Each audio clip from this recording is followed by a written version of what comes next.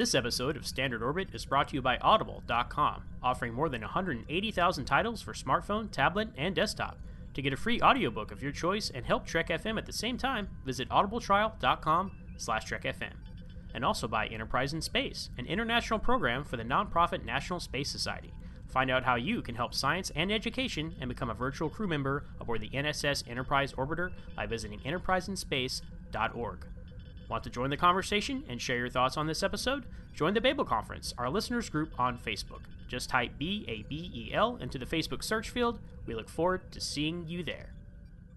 This is Walter Koenig, Chekhov from Star Trek, and you're listening to Trek FM.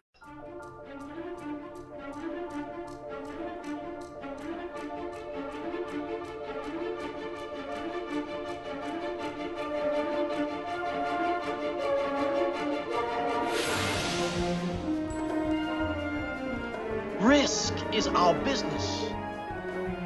It's like nothing we've dealt with before. By golly, Jim, I'm beginning to think I can cure a rainy day. I can't change the laws of physics.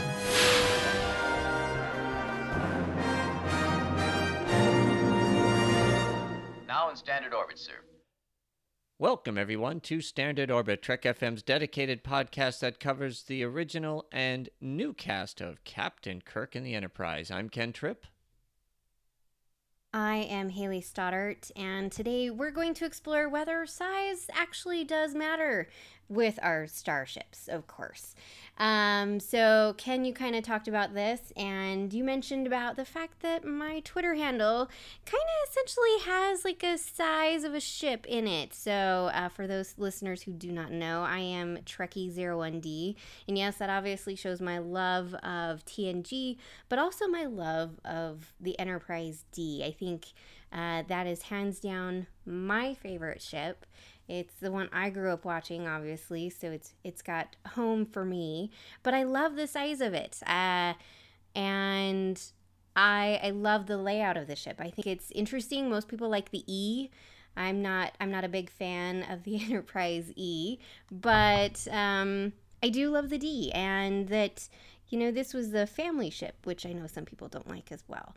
And I think that's why it was so big.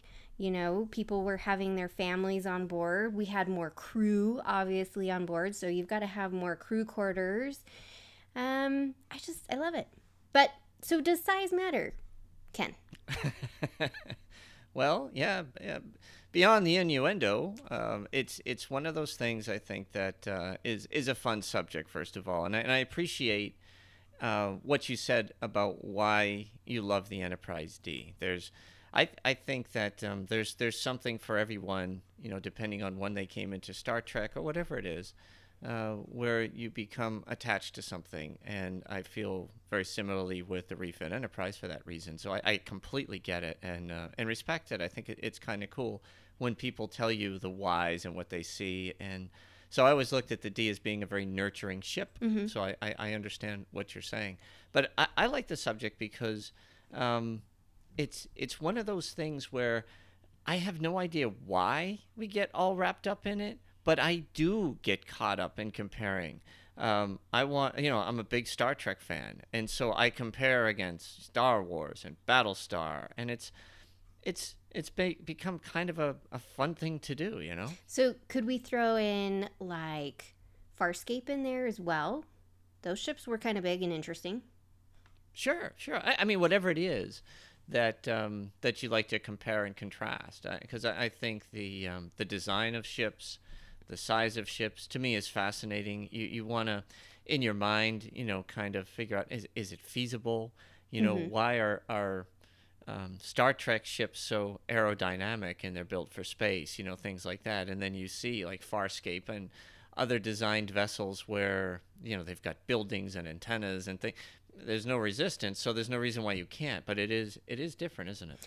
It is. I think it's interesting that our science fiction shows have conceptualized ships differently, but also they have kind of some similarities to them. You know, we can also, you know, mention like the Orville ship. It's, you know, they're built aerodynamic, like there would be resistance, like our airplanes are, and yet there's not, and so we can only imagine what kind of ships we need to have out in space. And so it is kind of interesting to say, oh, this show does it this way and this show does it this way, and okay, this one's exploratory, so really the weapons aren't that great, and this one, like with Star Wars, it's all about kind of mostly about the weapons, really. And how big do you need it? Does it really need to be that big? Why is it that big, or why is it that small? It really is kind of an interesting discussion, especially if you want to do a broader, just sci-fi in general, anything that has a ship in it. Right. So I remember, from the time you first see the Star Destroyer make its debut in the original Star Wars, which is a hell of an entry. Yeah. Right? I mean, it just goes and goes, and you're just in awe of how big this is. To the launch of the refit Enterprise, which was 2 years later, excuse me. It's become a bigger deal for me in particular to discuss and understand why. Why are ships designed the way they are? How did they come up with them? And then along comes J.J. Abrams, right? And I have to admit, when Star Trek the Motion Picture came out and they showed those beautiful shots of the ship or whatever, and I fell in love with the Enterprise refit. I was trying to think, well, is this as big as a Star Destroyer? Is it a lot smaller? I really didn't have the scale in mind. It wasn't something that I could easily capture, especially with the shuttle going over it and all that other stuff. Sure. And then, you read a bunch of books and whatever, and they say, oh, it's whatever it is. I believe the Enterprise, it's 305 meters, so 1,000 feet roughly, right? And you go, okay, that's the size of an aircraft carrier. It's a good sized ship, but it ain't no Star Destroyer. No. But then JJ comes along, right, and just reboots the franchise, and then all of a sudden, the Enterprise is now 2,467 feet long. The original Enterprise. Holy smokes, that's a big ship. Yeah. So I'm curious. What are your thoughts on like the scale and the change of the ships? You're a D fan. The D was a big ship. It radically changed how the size and scale of starships, 80 years beyond the original Enterprise. Look, does it make sense for you to for them to get bigger? And is there an advantage to it? I'm just curious. Is that something you like? Do you like to see the ships grow as time goes on? I kind of do, and I think this lends to the fact that, okay, the original series was a 5-year mission. Right. We know that there's radiation in space. There's all sorts of things that, bombard not only the ship, but obviously the people on board. And that's truly science. It's what we're looking at these now with the possibility of going to Mars, is how can we get people there? So I think with taking that into account of the type of mission and how long they're going to be gone, do you really want something that's smaller? Because obviously people are going to fall in love and get married, and are really going to prevent them from having kids on a ship, because it's going to happen when you're out in space for that long. Your crew is going to grow, even if it's not necessarily we're stopping at Starbase 5 to pick up more crew members, or drop off crew members or anything like that. It's inevitable that it's going to happen. You're on essentially a floating community in space. And I think that having a bigger ship gives you that ability to grow, but also, there's more space for however long you're going to be gone. When we get to TNG, it's not necessarily they're putting a cap on like, oh, we're going to be out in space this many years and then we're going back, and then they're going to dismantle the D and reuse what parts they can to build a new ship. They were inevitably out there for who knows, their lives, essentially, however long that is.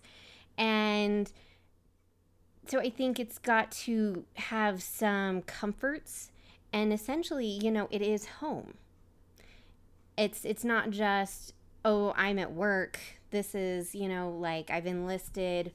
When you enlist in the Navy, I'm going to be on my ship for this long, and then I'm going to be gone, and then somebody else comes in. It's very much this is where I live. I think in that context, I agree.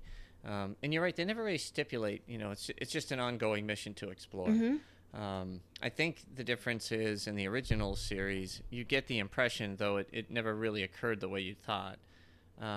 These guys, this crew was just going to go. Just go, and you're going to be out there for 5 years, and you're going to be exploring an arm of an area that the Federation claims. That because it's so big and it's so vast, but you won't have a lot of support. Yeah. But in neither show did that really become the case, where they were really stretched. In fact, the timelines grew. It's 3 days to Vulcan to 15 minutes, depending on what you're watching. So to me, it's pretty interesting. But conceptually, everything you said is spot on. I get it. It does make sense if you are truly a ship of exploration. And you are not going to be tethered with supplies and things for a few years at a time. That more space makes sense. I think what kind of changes it a little bit is, no matter how big a ship is, if you're on an aircraft carrier, for example, but you're underway for 8 months, that ship gets very small. Yeah. And you can only imagine what it would be like in a starship. So I think the game changer for TNG and that era of ships being built for their size was the holodeck, right? And that type of technology, because it does allow people to escape and at least feel like you're not trapped. And psychologically, being on a ship like the Enterprise, the original Enterprise, or the refit Enterprise, which are roughly the same size, it's like being on a submarine. You're out there, you're in a very small space, and it takes a very you have to go through a lot of psychological testing, I think, in order to ensure that you're fit for that kind of duty, because you could see where people could go absolutely insane being cooped up in something that small for that length of time. Well, and exactly, the original didn't have a lot of windows. You look at the D and there's tons of windows, which is another topic all in itself. But, I can only imagine just being cooped up. I think I'd probably go crazy. We went on a cruise, and we were out at sea we were on the ship for 4 days, I believe. No, 3 or 4 days.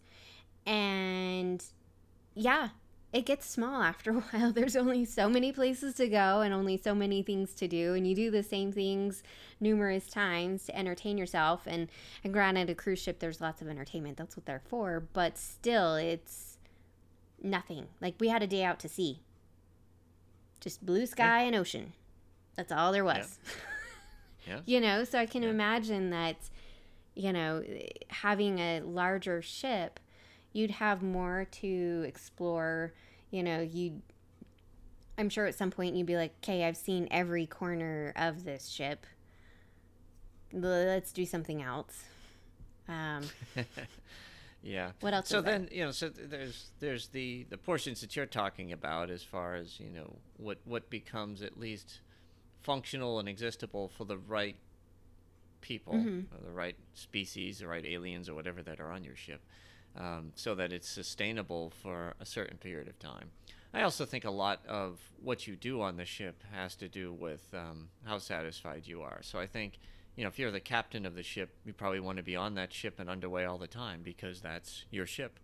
And if you're Schmedlap, who's down there, washing the decks, when my enlistment's up, I'm ready to go. And so, you get the mix.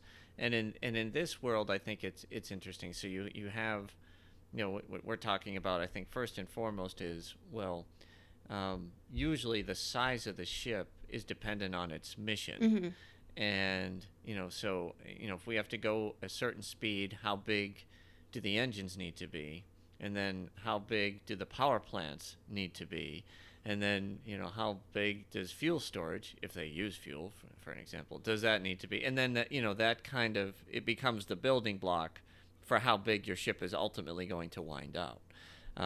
If it is like a starship that is multifunctional, right? It is both a ship of exploration and a man of war.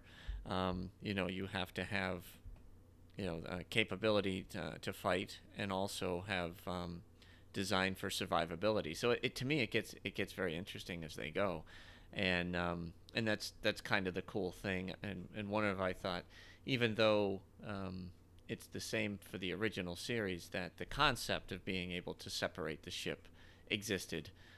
They didn't have the technology or the skill set to separate the ship back in the 60s, and they never bothered to do it in the 80s. But until the Next Generation came along, did you actually see, okay, we're going from a ship of exploration to a warship, put everybody in the saucer and send them on their way, and then the ship goes off into battle, which doesn't happen very often either, kind of oddly. No. But yeah, but a lot of it is just timing. Do you have the ability to separate the ship and fight the fight? But to me, it's all really cool. And I think the other thing is, unlike on Earth, when you build a ship, you don't have to worry about things like draft. So if you build the ship too big, then you're limited to the amount of harbors you can go into, things along those lines. In our universe, in the Star Trek universe, that's pretty funny, huh? In the Star Trek universe, the size of the ship might limit what space dock you can enter, but that's not a big deal, when you think about it. So it's, I love the fact that they think of it and they engineer it much like a Navy ship. I mean, it's very, very similar when you think about it.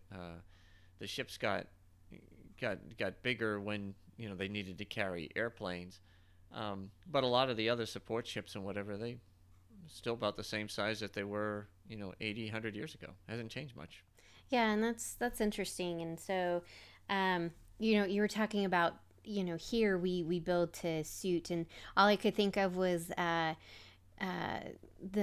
Hunt for Red October, and how when Alec Baldwin's character goes down and all the reactors, and there's like 5 of them, and he's like, oh, and like his eyes get really big. Yeah. It is interesting that we build around the engines instead. I don't know. To me, it feels like with Star Trek, our ships are just, they don't necessarily say we want the engines to be this size. I don't know where they start with. Is it just like, okay, well, we've built it this size, so the engines need to be this size? Do you think it's that way, that the engines are kind of like the last thought? Or do you think they're somewhere in the middle? I think it depends on what the mission of the ship you're designing is for. So across Star Trek, I think they've been very consistent with, how they do it in the Navy and things along those lines. You have, the Constitution class was a cruiser, a heavy cruiser. It wasn't a battleship, so it wasn't the biggest. Although I think it's intentionally it was at the time, but there's books and non-canon things that show that there were bigger ships than the Constitution. But at any rate, so it was a heavy cruiser. It was built for exploration as much as it was defense, and in order to get to its maximum warp, I'm thinking you need a power plant to generate X. So if you're going on a 5-year mission and they want to cover X amount of space, and they figure out, well, then you need to have, in the motion picture, it was like its cruising speed was set at warp 7. So I don't know what the cruising speed in the original series was, because you never really heard them say much more beyond, warp factor 1 when they ended the show. Sure. But they needed to get places, and so, the engines, I think, play a huge role in that, whatever power plant is necessary, because once you get moving, it's not like it's pushing against anything. It's just moving the girth of the ship. Yeah. So it's not, there's no resistance, there's no wind, there's no nothing. So it should be able to go. And so that might have just been how I viewed it. There's nothing I've read that says that, but that was just my mindset. If it's like a jumbo jet. If you want to fly to Shanghai, for example, from Boston, and they do fly nonstop, then you need to have a plane that's big enough to carry the amount of fuel necessary to fuel 2 or 4 engines. So that alone says, okay, I need a bigger. I can't do that with a 737, but I can do that with an Airbus 350 or a 747. So that's kind of how I equate the two. Is the bigger the missions, the longer the missions, the more engine they need, the more space they need for their crew. And if you look at Voyager, that was the first time we saw a ship that was actually designed for like 2 or 3 month missions. Yeah. That's all it was. So it was much smaller. Engine size, could still go fast, but everything was compartmentalized. Just wasn't built for what the Enterprise was built for, and therefore, a smaller crew, smaller mission. Everything about that ship was designed, like a bird of prey. It's just meant to go out and fight, and it's not meant for deep space exploration. Though those things seem to just never go away. But it's just one of those things where I get where they were going. It's just that it evolved, especially in the JJ verse. Boy, did it evolve! Yeah, and we can talk about that. I know that as original series, you love the refit. Yep. I have to say, when I know everybody complains about it. Oh my God, it's too big, it's huge, it's all this stuff. Again, I take that with a grain of salt, just because, yes, but you have to look at the movies came out, what years they came out in, what movies they were going up against. If they made that ship as the same size as what we see in like the motion picture and all the original Star Trek films, I don't know if it would have gone over as well. I don't think we would have pulled in, you would have gotten like hardcore Trekkies going to the movies, but everyone else would be like, well, this ship's really small. Like, look at this movie over here and they have this. Look at Guardians of the Galaxy and their ship, like, I think it lends to just the timing of the films themselves and the bigger budgets, and they wanted these to be like kind of a rejuvenation, I think, in some aspects of the franchise. Just because we hadn't had anything for so long as far as a film goes or a TV show. And so I think I look at it with that. But I have to admit, I really love the JJ Enterprise. I'm not going to lie. It's gorgeous. I know it's shiny. I know it's too big, but it is still a beautiful ship. And it was functional. It wasn't like, it wasn't like the Enterprise D, where it was, this luxury hotel in space, as some people call it. It was a battleship. It was an exploratory it became a battleship with what goes on in the films, but it still was very functional, I think, in homage and whatnot to what the original series was. Yes, it's bigger, it's shinier and everything else, but it still functions, I think, just like the original Enterprise. It didn't have any fancy schmancy stuff. It just was the ship that it was. It just was bigger. Yeah, I agree with that. And I thought very interesting listening to your take as to why. And I'd never heard that before. And I think you make some really, really great points. I was like, oh, okay, I see where she's going here. This is very, very well said, Thank Haley. you. I never really, said, oh, it's because of, the other movies and all that other stuff. I just kind of took it as, all right, if Ken was reimagining Star Trek or rebooting it, because I'm a competitive guy by nature, would I want the Enterprise to be much bigger? And the answer would be yes, because I think I am kind of I do think bigger is better. I think that scale adds a lot to ships, and nations have been doing it for hundreds of years. I mean, when the Dreadnought was created, back in the early 1900s, it was the ultimate battleship, right? Mm-hmm. And so every country that had a navy was trying to build a bigger battleship, and they wanted to have the biggest ships, ever. And, that became kind of a point of honor amongst things. And I see kind of the same things in the movies, so to speak, right? And I have to admit, it frustrates me why in Star Trek that, you know, the other ships that a lot of times doesn't matter if it's TOS, TNG, JJ, whatever, why are all the bad ships so much bigger than our own ships? You know, why is the Romulan warbirds, why are they so much bigger and badasser than the Enterprise? Right? I never really figured that out. Why are we always kind of at a disadvantage in size and weaponry? It to me, it was always an odd thing about Star Trek, where I was always like, well, if you want to keep the peace, you know, build something that says don't mess with me, and then go on and explore. You know, that's kind of how I look at things. But to your point, I think with JJ's ships, I thought that they mixed the best of both worlds as far as the design of the Enterprise.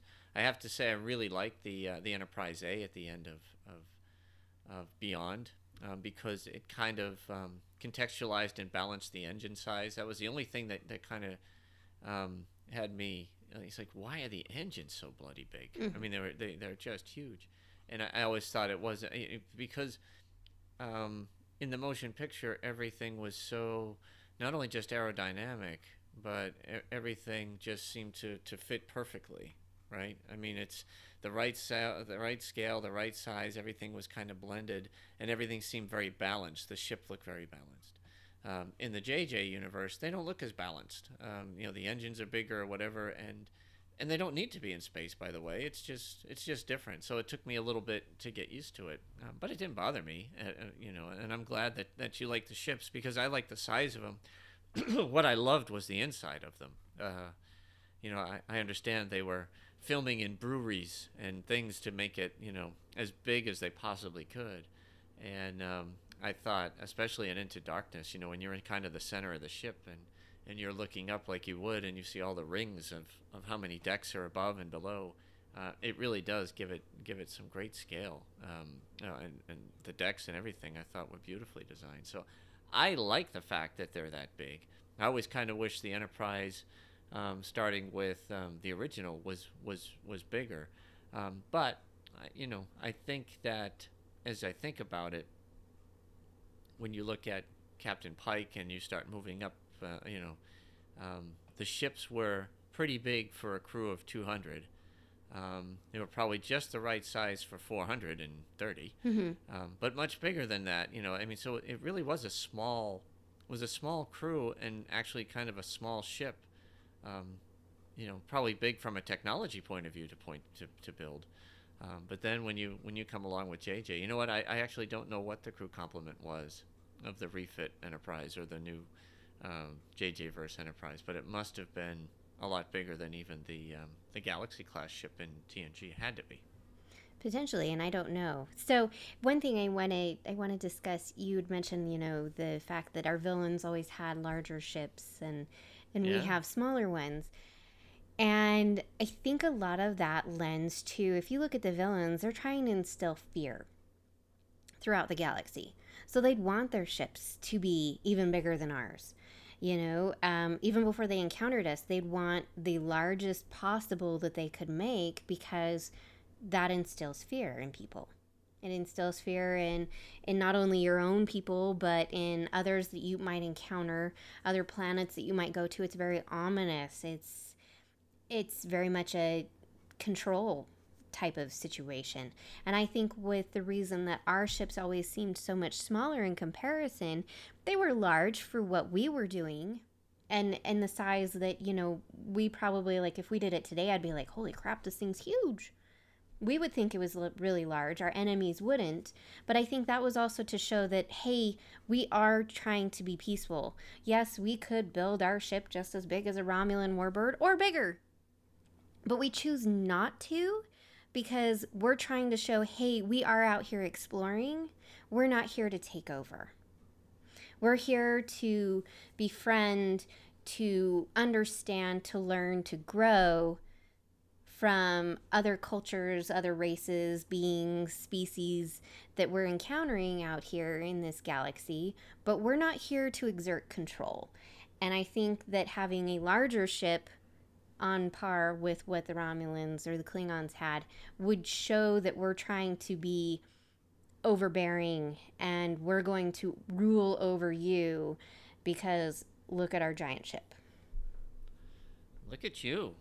Two incredible soliloquies. Thank you. In this podcast. Fascinating. Yeah, I've never looked at it through that lens. You could be right. I always had the script flipped where, to me, one thing that villains or powerful enemies respect is power, right? The only thing that keeps or kept the Russians at bay in theory was if they attacked us and they just if they thought they could destroy us, they knew they would be destroyed themselves, and so it was always kind of a tit for tat. Mm-hmm. And if you think about what happens in warfare, yes, smaller ships in particular can pack quite a wallop, but the larger ships could sustain a hell of a lot more damage and keep going. And that was, kind of the whole thought process before everything turned to carriers and everything was battleships. Battleships were bigger with more armor so that they could slug it out much longer and not limp home. Whereas a destroyer, 2 shots, and if you hit it, it was done, and gone and out of the fight. But again, all built for different purposes. So I see what you're saying, and I think when you look at the philosophical approach of a lot of the writers in Star Trek and where they came from, that makes a lot of sense to me. I don't know if that's a viable theory, but it's a damn good one. Well, thank you. I think it makes me flip it right back to the JJ, and when essentially in Into Darkness, where they're pretty sure that the Klingons are coming. That there's more and more threats. They saw how big the Narada did, how the damage it did. It destroyed a planet, all that other stuff. So they built the Vengeance, and that is one massive, intimidating ship. It is. I mean, it's just huge, and even its name and its color, right, being black and in dark and intimidating and all that stuff, kind of fits exactly what you were saying about the Romulans and others in the Prime timelines. Yeah. Well, and it's interesting. I mean, just because our ships are smaller doesn't mean that we don't have weapons to protect our ships, right? So it's very much, the weapons on our Enterprise various ships are they're great. They can hold their own. They hold up well. The JJ films, maybe not so much. The technology of their Narada and the Vengeance are pretty intense. But at the same time, just because something is small doesn't necessarily mean that it's not tough. And I will say this here, my job, I have to do what we call CPI training, and I have to renew it every year. And it's essentially, if I have a client that I'm out with or I'm doing stuff at home with, and they start getting physically violent, whether it's with themselves or towards me or towards somebody else, I can effectively hold them without injuring myself, without them injuring somebody else or themselves. And so I have to renew this every year. And we read about the different holds and things like that, and then we have to practice them so that we know how to use them effectively and correctly. And the supervisor who does the training, when I had mine recently, just a few weeks ago, was getting pretty tired and asked me to take over and be, for the final hold, which is the child hold, to be the child, essentially. And you get to basically do everything you can to prevent somebody from doing it, because that's what kids are going to do if you have to do this. And I would know because I've had to use it once. And it was really fun because I've worked with everybody at my job for 3 years. Almost 4, and I'm smallish and polite and everything, so most people think, oh, you're not that strong. But I also work out and I lift weights, and I'm a lot tougher than I look. And so it was really quite interesting because everybody's like, oh my gosh, you're so much stronger than you seem. And I think that's the same with our Enterprise ships is, yes, they're smaller, so our enemies might think, oh, well, you're smaller than me, so that doesn't mean you're very tough. and I can easily take you out. But that's not necessarily the case. Yeah, what you say, you're right. Don't underestimate your enemies, any of those things. The Defiant was built as just a pure war machine, right? And very small, but quantum torpedoes. It was armed to the teeth and all of that stuff. Yet in the battle with the Borg, it took the big old Enterprise to come in and save the day, and the Defiant was knocked out. And the Borg ships are obviously huge too. So I hear what you're saying. Don't underestimate, and no one should underestimate any individual. No. For that matter. There's a lot of people that might be small in stature, but they might have an ability or a tolerance for pain. You know what I mean? They never stop. They just keep going until they win. So I understand what you're saying. I just find that example after example, especially in the Prime universe, and we saw it. We saw it in yesterday's Enterprise, right? The Federation was losing, and it was going to lose. In many cases, the ships get the living you-know-what kicked out of it, and it's some clever thing saves them, but it isn't the power of the ships. And it's always something in Star Trek that has really ticked me off is you cannot maintain the peace and protect your people through less effective or allowing yourself or allowing your enemies to be able to have capability that you can't. Cloaking device is a great example. It is the dumbest thing in Star Trek. It doesn't matter how big or small your ships are if the enemy fleet can orbit Earth without you knowing and just blow it up. And there's no way to detect them. And to me, that's silly. And there's a lot of concepts in Star Trek that just, like I said, if you're going to rely on the charity of evil, then good will die. And that's just fact. And it's so, more often than not, we find ourselves with our ships getting kicked out of them, and they find a clever way to win. But mano a mano, usually the Federation is getting its butt kicked, and it's frustrating. I mean, it just is to watch.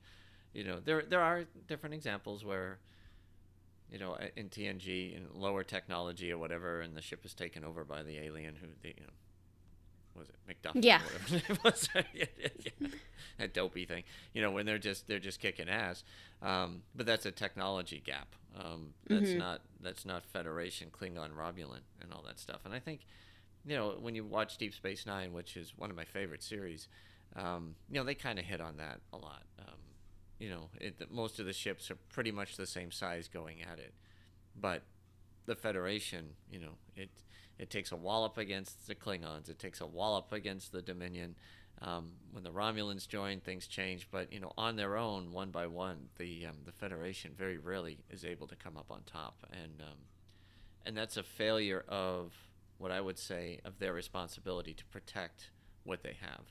And so, if it means bigger ships and being more intimidating, do it. If it is, be more subtle and smaller, so to show other people you're not a threat. Then in the eyes of evil, you become an easy victim. Just like in the wild, right? The wounded animals go down. Bad people tend to prey on the weak and the aged, and that's kind of how I see things. So I love the two perspectives because you've made me think very differently, and I'm just telling you where I was coming from. I'm not saying I'm right, by the way. It's just no, I get what you're saying. I definitely do. So bigger, is it better? Do you think? Yeah. I mean, I agree to a sense. It's interesting when you were talking about this, and we were talking off mic about, you find it interesting that this is kind of an interesting topic for me. I will say I'm like an old car person. I love different things, and it's interesting that I almost very, very closely had a 1969 Pontiac GTO, almost. Oh, and that's wow. like my dream car right there. It's beautiful. It had the hideaway lights and everything. Anyway, I didn't get it, long story short, and I cried about it. So, but it's really kind of something that, yes, most women are not big on, like, oh, look at the size of the ship. They're more involved in the characters and things like that. But I think the ships are really interesting because they themselves are a character. And, you know, we've talked about that before, is that they are part of the show. I mean, without it, we wouldn't have the show. We wouldn't, you know. I mean, what would they do? How could you picture Star Trek, but not on a ship? I mean, how else would they do it? They had to have some kind of vessel to get these people out in space and going from planet to planet. So, I mean, it is a character in itself. Oh, it is. I think that, you know, one of the concepts they could certainly try in Star Trek is, you know, you have a ship, but every once in a while the crew rotates. Yeah. And you get a new captain. You get, you know, there'll always be some people that may stay, but in the real world, in the Navy, for example, you know, every 3 to 5 years, that ship turns over 100%. It's just the way it is. And so for me, yes, the ship is a character that could, I think, maintain a series. And, you know, I remember when a lot of the arguments about the motion picture, it was too much on effects, it was too much about the ships, and less about the people. And in Star Trek 2, they made it more about the crew and so forth. And I thought that was a very valid argument. But I also found there was a little bit of arrogance with the actors on that one. It's like, don't discount the Enterprise. And when they blow it up or they kill it, it's like they did in Star Trek 3. It was like, it's not quite Star Trek anymore. It just isn't. I mean, the Enterprise was a part of the original series, and it needed to be, which is why they brought it back. And they brought back the exact same ship, which I didn't find that to be very clever. But they did. And then, you know, onward and upward. And then, of course, you know, the ship is old by the end, and so is the crew. And the ship gets, you know, its hull beaten in, and the crew get beaten up pretty good, but they survive, and then they go off into retirement, which I thought was kind of interesting. So they're all going off to settle down, you know, all at the same time. So it is fascinating to me where the ships come and go. But I don't think it's wise for a lot of these writers and whatnot. And I don't think they've done this, so this is a good thing, where they underestimate just how much the ship really matters to people. I'm sure in Generations, when the D met its untimely death, that a lot of people were upset about it. You know, I mean, it must have bothered a lot of folks. I was like, you know, to me, I really didn't like that movie very much for many reasons. But one of them is it's like you're just trying to capture too much drama too quick, and you know that's a lot. But you're completely discounting people's feelings about that ship when you. Oh, I am one of those who was very upset, and to this day I still get emotional about it.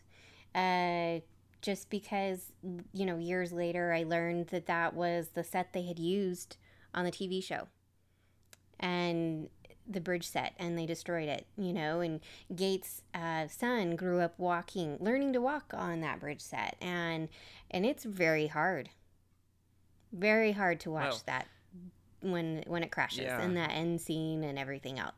But I also feel that way about Beyond, when the nacelles, when the ship takes such a beating, and when Scotty's like, I can't go, the nacelles, they're gone, and I'm just like, oh, I kind of lose it. Yeah, I hear you, and I think the difference between the two, Haley, to be honest with you, there was the Enterprise blowing up in Star Trek 3, and if you think about it, it had only been in 2 movies, and even though there was supposed to be so much time that passes between the events of the motion picture and Star Trek 2, it's just a training ship, so it's like, why do you keep knocking this ship down?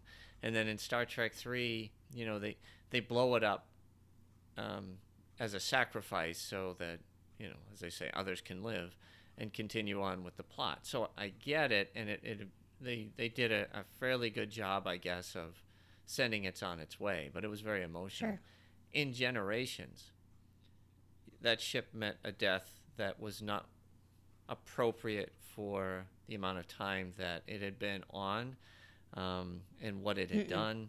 and all of it. I thought it was a really, really stupid, poor, just like killing Captain Kirk. And that's why I can't stand that movie at all, because, Kirk dies in a way that's wildly inappropriate for what he's earned, and that ship dies in a way that's wildly inappropriate for what it earned. And in Beyond, they did it the right way.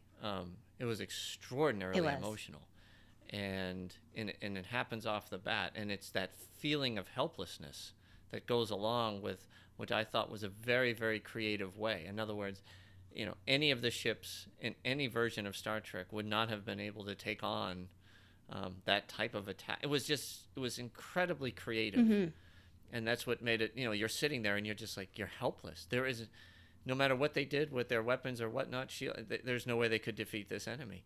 And I thought that that's an appropriate way for a ship to go down, because it's just, they have never designed the ships for that, and then they take that into account when they go forward. So yeah, I think I hear you. I think that the Enterprise D, and I was okay with it. I thought it was a little bit too comfortable, but I love the series too. I was like, man, that is wildly that is not what she deserved. Yeah. You wouldn't see Captain Picard go in such a callous way as the way they killed Kirk or the way they killed that ship. No, I totally agree. They better not.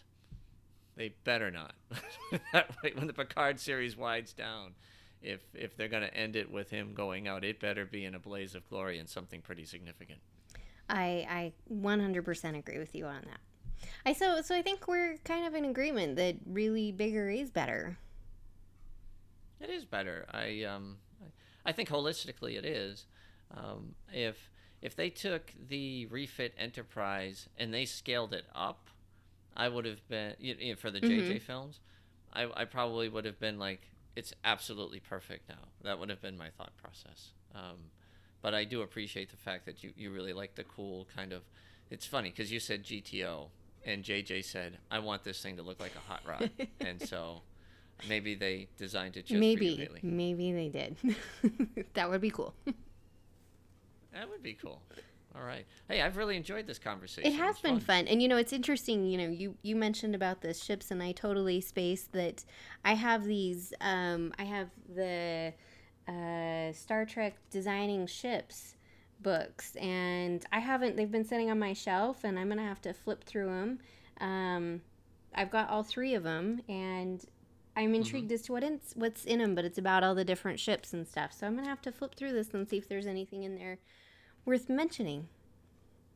I don't think I've seen that series. I've got the one that shows all the starships, all the different designs. It's kind of a long book, and it doesn't really fit on your bookshelf well. And I've always enjoyed that one, but I haven't seen that one about I think these are designs. They're done with the Eagle Moss ships that they've been doing. The same gentleman who is involved in those was involved in these. There's 3 of them. So this one's the Enterprises and Beyond, and then there's the starships from 2151 to 2293, and then 2294 and the future. So it's kind of interesting. Cool. Yeah, it sounds very neat. Yeah, I'll look it up on Amazon.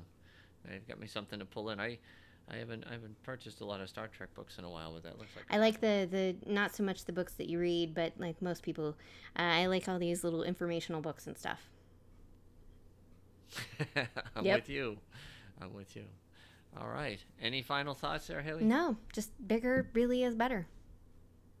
Bigger is better. That's it. You've heard it from here, folks. We're done. Anyway, I can't wait to see the threads on the Babel conference for this one. I'd really like to hear from all of you on your thoughts on these designs and the size and a lot of the things that we've talked about. And I'd really like to hear your opinions on some of the, especially the two I thought major points that Haley made during this podcast. I'm very interested to hear your opinions on that. Yes. But talking about our bigger starships better than smaller ships isn't the only thing we're talking about here on Trek FM's. Here's some other shows. Previously on Trek.fm, Earl Grey. Okay, that's excellent. And it'll be interesting to see how we interpreted the topic, because I know I may have interpreted it maybe a little differently than others did. We'll see. Is this another time travel thing? No, I was going to say No time travel for me, as long as Jellicoe doesn't come into this. Sure. Okay, we'll make that deal then. Awesome. I'm in. All right. Literary Treks. And, the stakes are really big. We'll get there, but, this Borg ship threatens Earth and all this kind of stuff. And it just feels like it's a lot of really comic booky, over-the-top stuff that doesn't quite fit right with the novel that came before it and the novel that came after it, if that makes sense. Primitive Culture.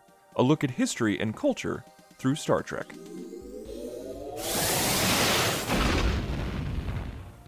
And Next Gen arriving was this sort of, wow, this looks incredible. I know when we look at sort of first season Next Gen now, what we're going is, wow, this is really slow and stagey. But in fact, it was incredible. It was absolutely game-changing.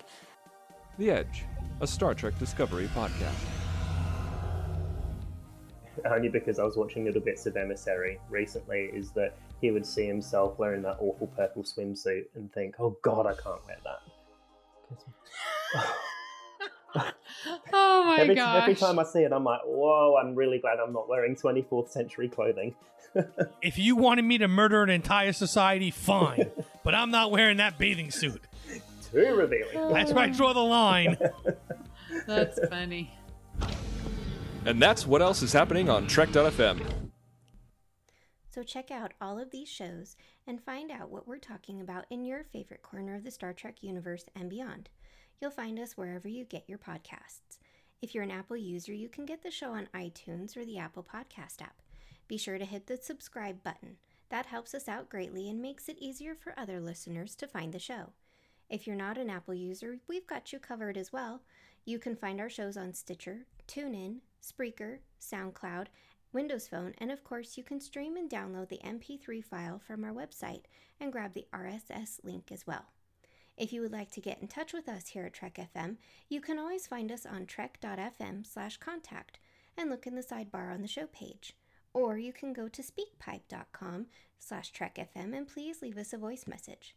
You can also contact us through Twitter at TrekFM, Facebook at facebook.com/trekfm, and the Babel Conference.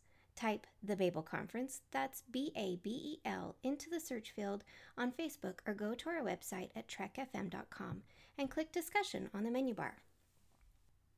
Another way you can help us keep all of our shows coming to you each week is to become a patron of the network on Patreon. If you visit patreon.com/trekfm, that's patreon.com/trekfm, you'll find our current goals and different milestone contribution levels, along with all of the great perks we have for you. These perks include early access to content, exclusive content, producer credit, seats on our content development team, and more. We really appreciate any support you can give us and hope you'll join the team. Again, you'll find the details at patreon.com/trekfm. Speaking of Patreon, thank you as always to our associate producers for Standard Orbit. They are Norman C. Lau, Nick Anastasio, Tim Robertson, Richard Marquez, Corey Elrod, Dan Rhodes, and Mike Richards. Your contributions and support mean the world to us, and we appreciate you being associate producers on Standard Orbit. You can find me on Twitter at Trekkie01D.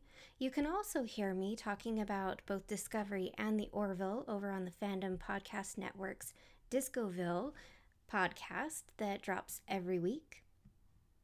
So thanks for listening, and join us again next time here on Trek FM for another episode of Standard Orbit.